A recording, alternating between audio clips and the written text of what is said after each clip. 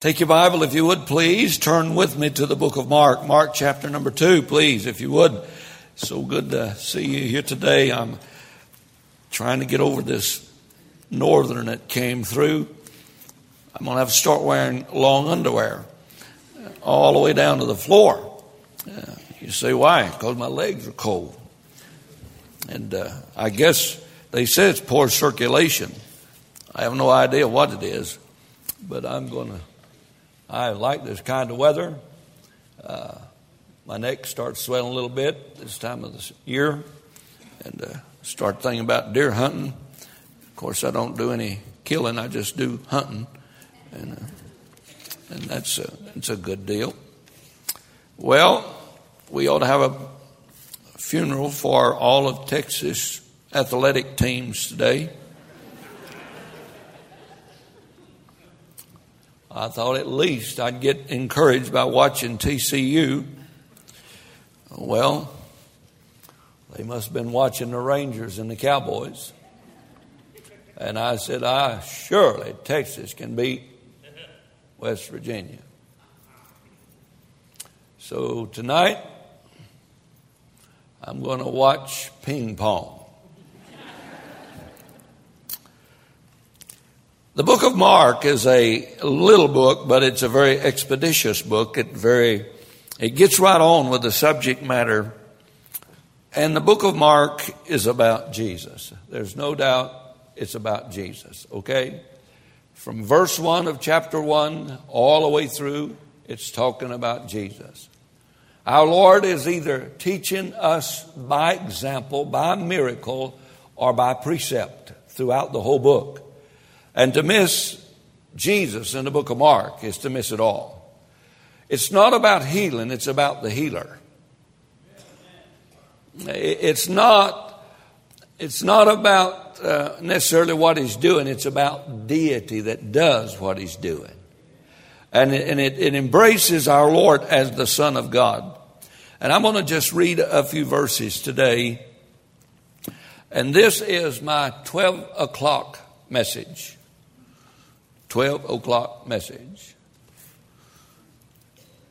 The Bible says in verse 13, and he went forth again by the seaside, and all the multitude resorted unto him, and he taught them. This is chapter 2, verse 13.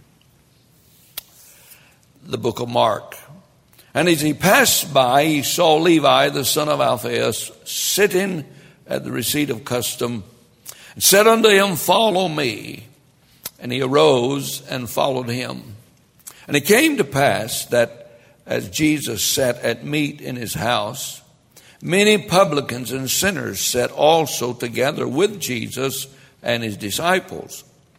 For there were many, and they followed him.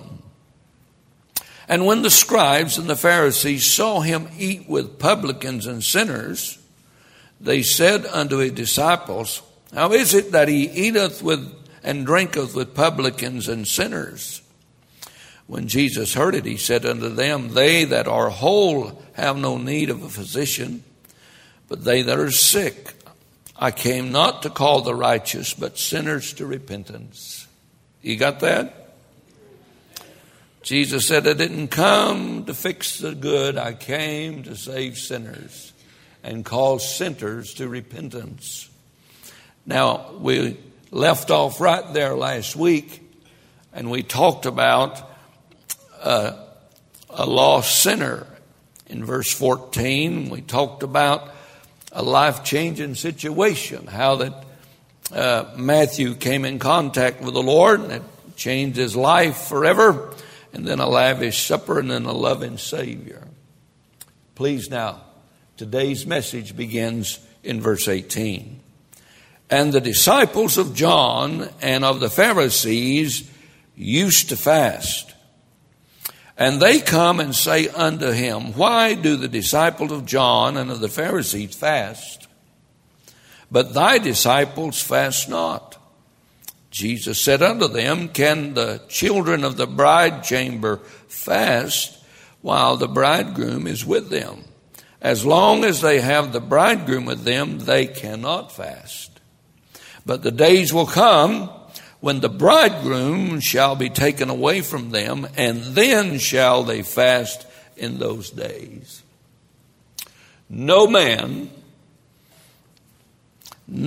also seweth a piece of new cloth on an old garment, else the new piece that filleth it up taketh away from the old, and the rent is made worse.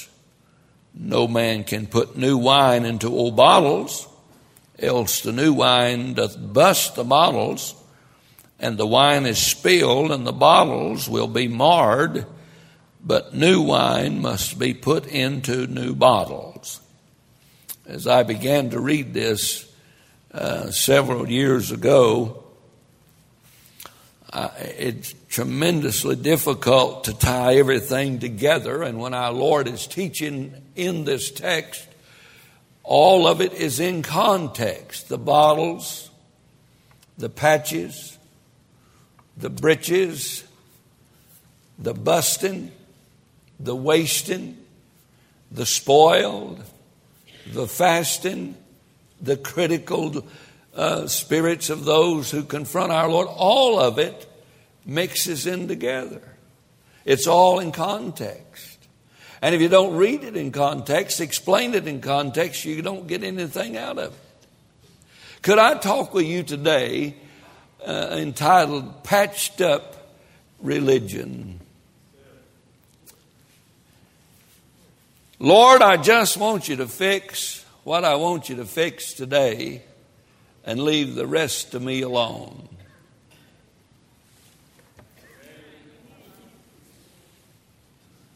Lord, fix my wife. Don't mess with me.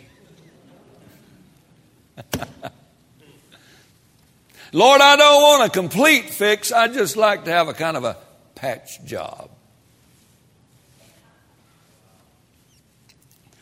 Lord, just put a patch on that part right now that's hurting.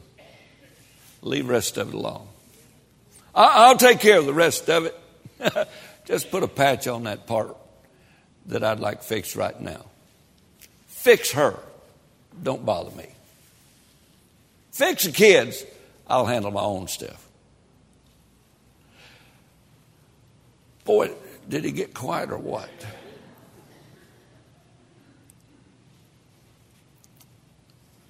Lord, I don't need a complete overhaul. All I need is just maybe a tune-up. There's a part that I'd kind of like to keep for me. Lost all my amens, every one of them. I'm just going to turn around and preach this to Jim. He's the only one I think needs it because everybody else is not involved, right? Would it be all right if I talked to you for a little while today about patched up religion? Let's just patch it up. Let's not take care of the heart. Let's just take care of the outside. Don't worry about the inside. You know, I can be angry. I can be bitter. I can be ugly on the inside. Lord, just put new clothes on me. Give me a fundamental Baptist haircut. Give me some wingtip slippers. Hang a tie about my neck. Lord, make me look religious. Let's put a patch on it. Have you witnessed any patched up Christianity lately? The only problem is when you start washing the garment and the new patch, the new cloth has not been treated by which it will stretch. If it gets wet, it begins to shrink. And that patched up part of your religion begins to shrink and can't handle the pressure. Then it begins to shrink and rip the old a lot farther, and it looks worse than it was when you started.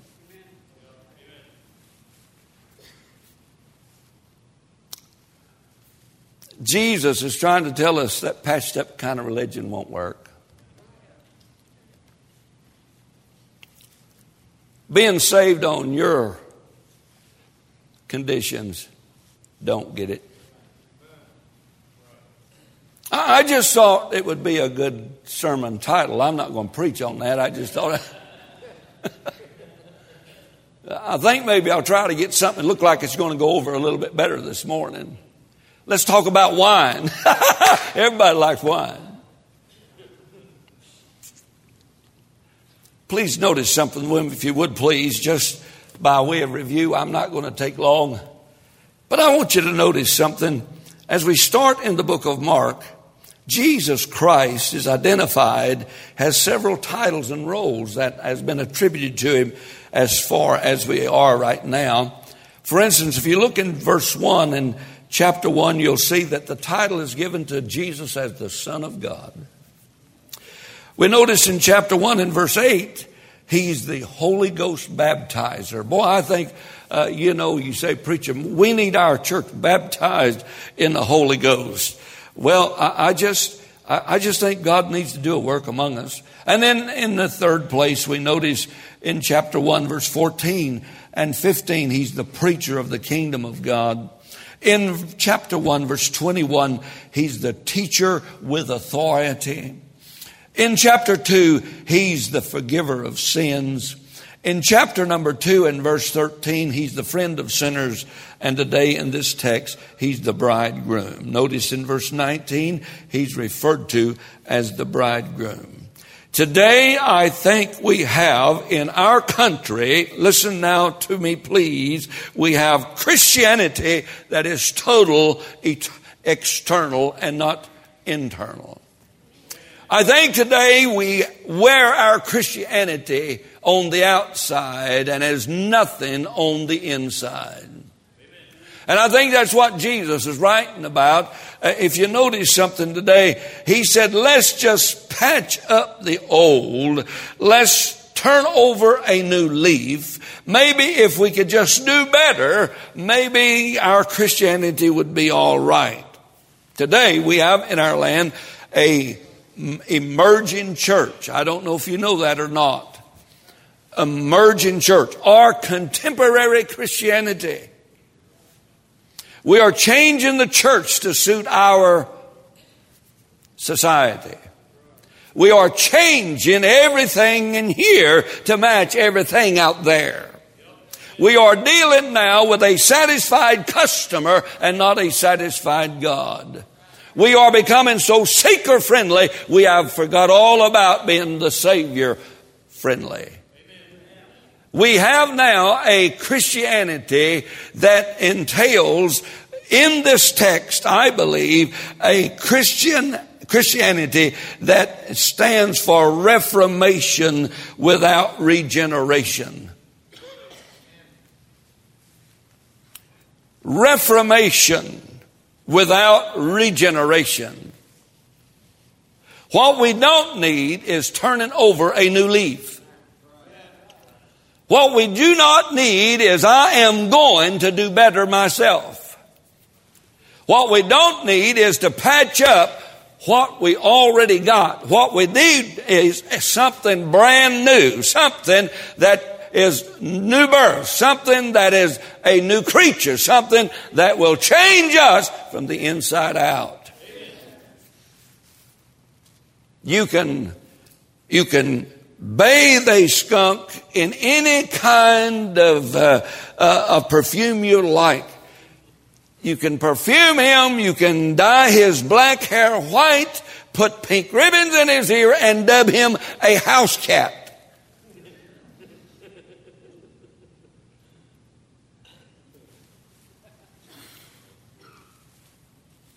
But if you're not careful, at the right opportunity, his true nature will come out. What happens when your true nature pops out? What happens when the patch you call Christianity starts to shrink? We have today a brand of Christianity that is absolutely void of regeneration. All it is patched up. I started the church, and now I'm living better. The emerging church, contemporary Christianity is not only reformation without regeneration, it is regret without repentance. I got caught.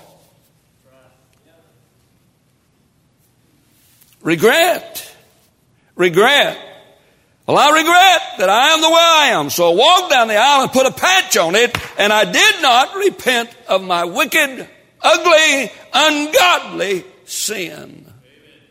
There is no turning, bless your heart. That prodigal son, when he was out yonder in the hog pen of the world, he realized what he had done to his father. And he said in that pen, he said, my father's servant has it better than I. I think I will go back to my father. He not only had regret, but he had a returning to God the Father. What we have today, ladies, I'm sorry, but what we are practicing today in the modern ecclesiology is a patched up kind of religion. No change, no permanency, no inward change. Just patched up the outside.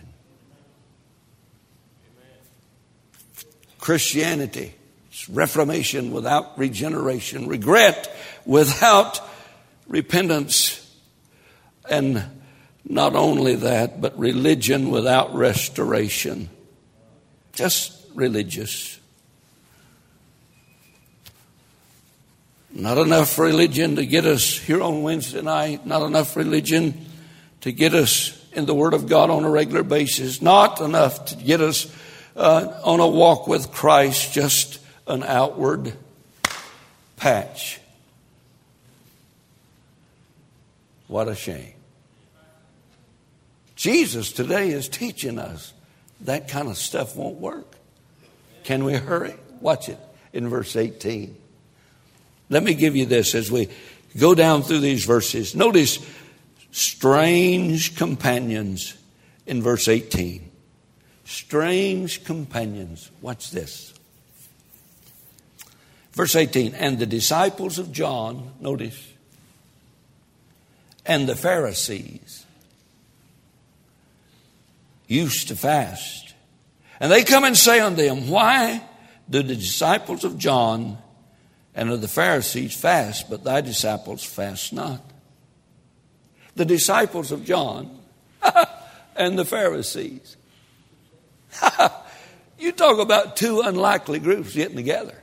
Amen. The disciples of John the Baptist. You know what John the Baptist told the Pharisees when they came to be baptized? He said, you den of vipers, you bunch of snakes, you wiggle around in the grass kind of creatures. And here you got the Pharisees and John's disciples getting together. Maybe opposite do attract. Listen, especially when it's to their benefit. Opposites really do attract when it's to fulfill the desires that they want accomplished. What's these two doing together? Can you imagine? John the Baptist, dressed as a woodsman, an outdoorsman, a gruff. His vernacular must have been atrocious. And on the other hand, you have the Pharisees walking around in the religious garbs, the elite of all the elite, the educated of all the educated. I mean, reach the top crowd, and here they are, the elite and the down and outers, the gruff and the polished, they're together. Isn't it amazing? I wonder why God's crowd can't do that. Quite unusual. Opposites do attract. What in the world? How did they do that? Isn't it amazing when somebody gets a single issue? Well, preacher, why can't you have dinner with the ecumenical crowd in town and you guys get together on one good cause? Yeah, just forget all the other causes. Just get together on that one cause.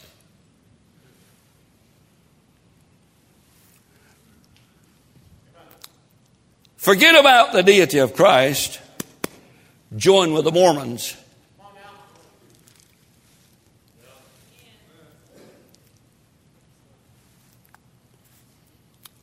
Forget about praying to Jesus.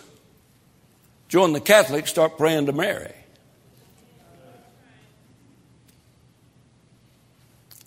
What you need to do, preacher, is you need to cool up a little bit and join in with all the others for good. Like this crowd? Why don't your disciples fast? What's that got to do with verse 8:17 where it says you need to repent to be saved? Well, really what's important this morning is why do not Jesus' disciples fast? Because, Brother Jim, the Pharisees fast and John's disciples fast. Why don't your disciples fast? Are we having fun yet? Isn't it really important that all of a sudden this fasting deal had become so important? Why blow this thing? Why this issue? We see an unusual, strange companions. Isn't it amazing how 3 or 4 or 5 or 6 folk get together over something so important and make such a big deal out of it? It even gets bigger than the church, bigger than Christ, bigger than the mission, bigger than soul winning, bigger, everything. This is the most important thing in the world right now, G. Strange companions. Notice also a shared cause. Verse 18b talks about fasting. This is the hot potato issue of the whole thing. Fasting. Bigger than friendships, bigger than fellowship, bigger than anything else in the world. Fasting. You know what fasting is? Fasting is not eating. It's what you do when you go down to Golden Corral. And you go down the salad bar that's got every kind of meat in the world on it. Fasting. We've added a few letters, and now we practice feasting, not fasting.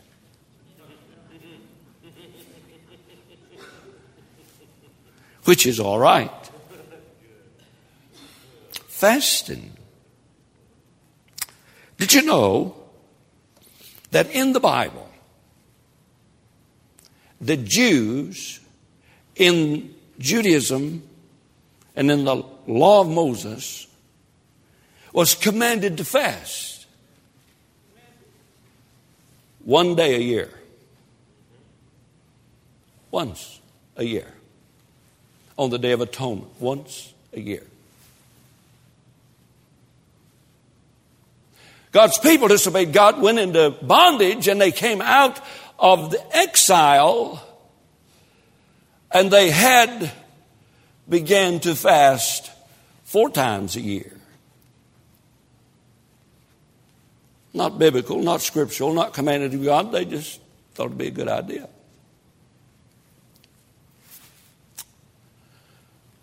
In Christ's time, in the day when this was written, the Jews were fasting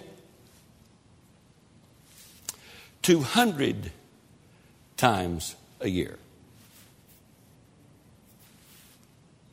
Twice a week. Not commanded in the Bible, just good idea that you do it. And somebody says, well, when? On Monday and Thursday. You say, how do you know that? How do you know not? But tradition says that when Moses went into Mount Sinai the second time, that Moses went in up on the mountain on Thursday, came back on Monday. So the Jews just thought that'd be a good day to fast every week. You say, how do you know that? Because when the publican and sinner in Luke 18, the Pharisees bragged audaciously, Lord, I fast 2 times a week. Isn't that nice? All this issue, all this problems, without any scriptural warrant. They're arguing about fasting when there's no scriptural warrant to do that.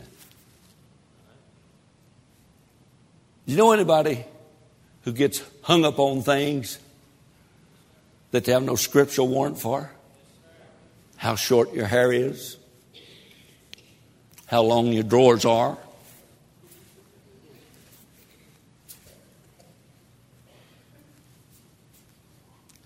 It is strange how we make big issues out of unscriptural basis.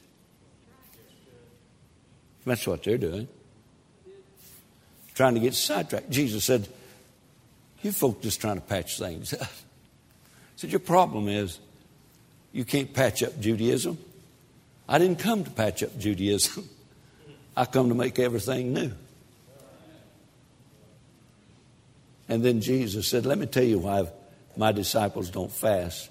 Can I please show you a simple clarification? Can I show you that? Verse 19. The Bible said, and Jesus said unto them, can the children of the bridegroom fast while the bridegroom is with them? As long as they have the bridegroom with them, they cannot fast. A Jewish wedding lasted 7 days. They did not have a honeymoon. They were married, and then they had festivities, celebration for 1 week. And if you were invited and you were a guest, you would offend the bridegroom and the bride if you did not join in the festivities. If they tried to give you something to eat and you said, I'm fasting, I can't eat, you got kicked out. The Talmud absolutely forbid any fasting any morning during that wedding period. Since Jesus is the bridegroom, while he's here, it is a time to celebrate and be joyous, not time to put on sackcloth and ashes and look like Baptists. Jesus said, you cannot fast while the bridegroom is here, and I am the bridegroom, and that's why my disciples do not fast, is because I'm here. It's the time to celebrate. Thank God we come to church not to look down in the mouth, look holy, look more righteous than anybody. We ought to come to church because he's alive, bless God, and he's made everything new. Not a time to mourn and look sad and solemn. It's a time to rejoice in the Lord. Amen, buddy. God bless you, Wolfenbarger. Hang in there. Do it again. And in verse 20, he tells us when there will be a time to fast. Verse 20, he says, but the days will come when the bridegroom shall be taken away from them, and then shall they fast in those days. That's Calvary. That's when Christ is hung on the cross. That's when his life is taken from him. That's when he gives his life a payment for sin. That's when he lays down his life that you might not have to lay down yours. That's when he pays for your sin. And thank God he did that. And thank God he did it for a reason. A simple clarification. Now look at a sharp comparison, please.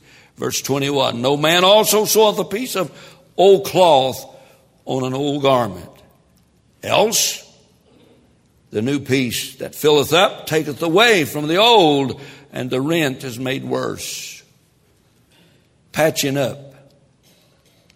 Jesus did not come to patch up their religion.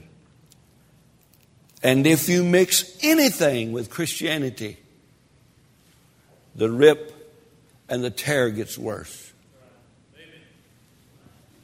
That's why Messianic Christianity ain't going to work. You don't mix Judaism and Christianity. You don't patch it up. That's why when you say that when you get baptized, you're saved. Hey, you don't mix anything with grace. You mix anything with grace, it's no longer grace. Works does not work with grace, and law does not work with grace. Nothing. It takes Jesus plus nothing to go to heaven. And you don't patch it up. And then he talks about, no man putteth new wine into old bottles. Else the new wine doth bust the bottles. And the wine is spilled, and the bottles will be marred. But new wine must be put into new bottles. Somebody, I think Brother Brian approached me last week. He's going to start teaching our kids about wine. I think he's going to start a brewery down at the school. I have no idea. And there's many and sundry interpretations. Did Jesus create fermented wine?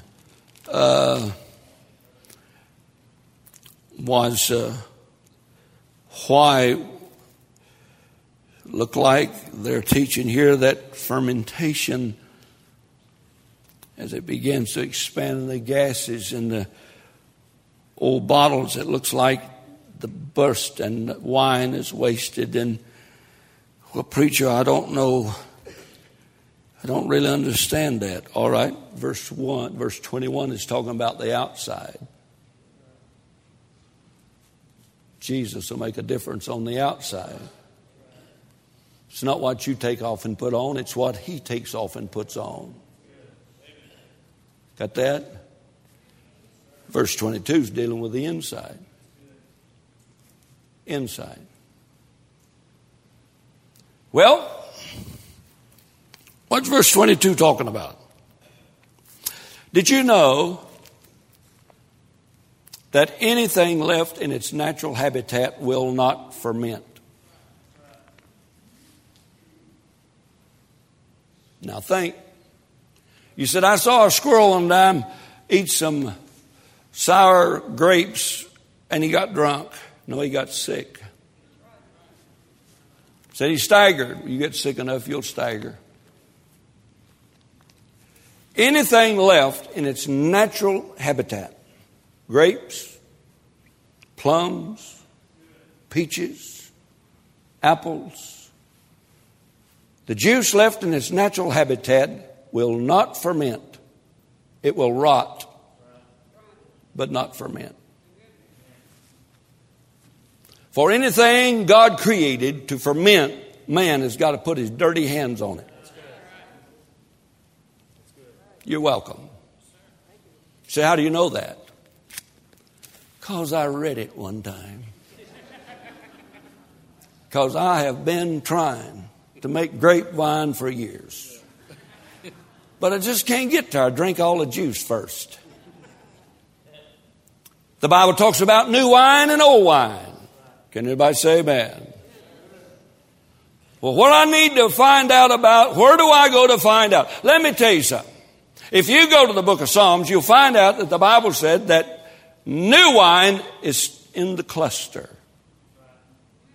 It's grape juice. Unfermented grape juice. Greek word for new wine, old wine, your wine, my wine, and no wine is oranos. Same Greek word for all of it. New wine, unfermented wine. Old wine, fermented wine. Don't put new wine in those bottles. Now, this is how everybody interprets this. Don't put new wine in old bottles, because when it starts to ferment and the gases and the expansion will absolutely bust the wine skins apart and everything is wasted. Please be informed that even wood barrels cannot contain the expansion of fermentation, let alone goat skins that is sewn together to hold the wine. Jesus did not say, put new wine in new bottles so that when the fermentation begins to expand, the wine will not be wasted. He said, put new wine in new bottles, that there be no contamination which would cause the beginning of fermentation. Put new wine in new bottles to prevent fermentation.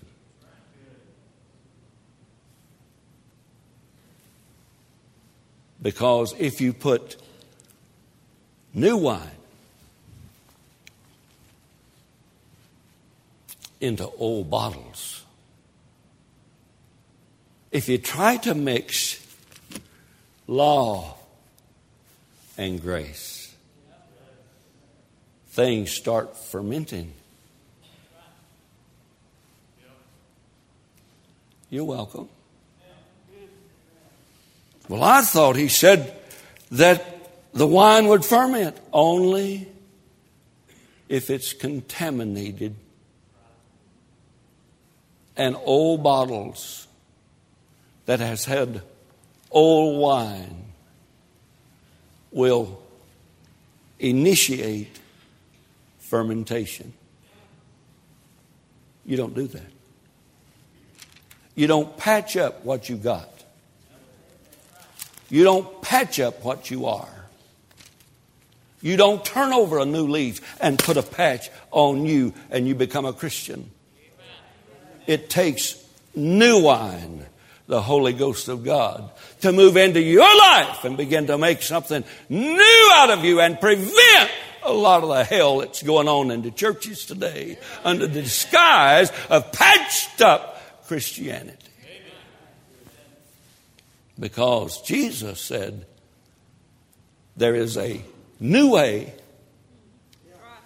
that produces new life. There is a new truth now. And by the way, I am the way. I am the truth. I am the life. Quit trying to patch up your old religion. What you need is to come to Christ and get a little new wine in an old life.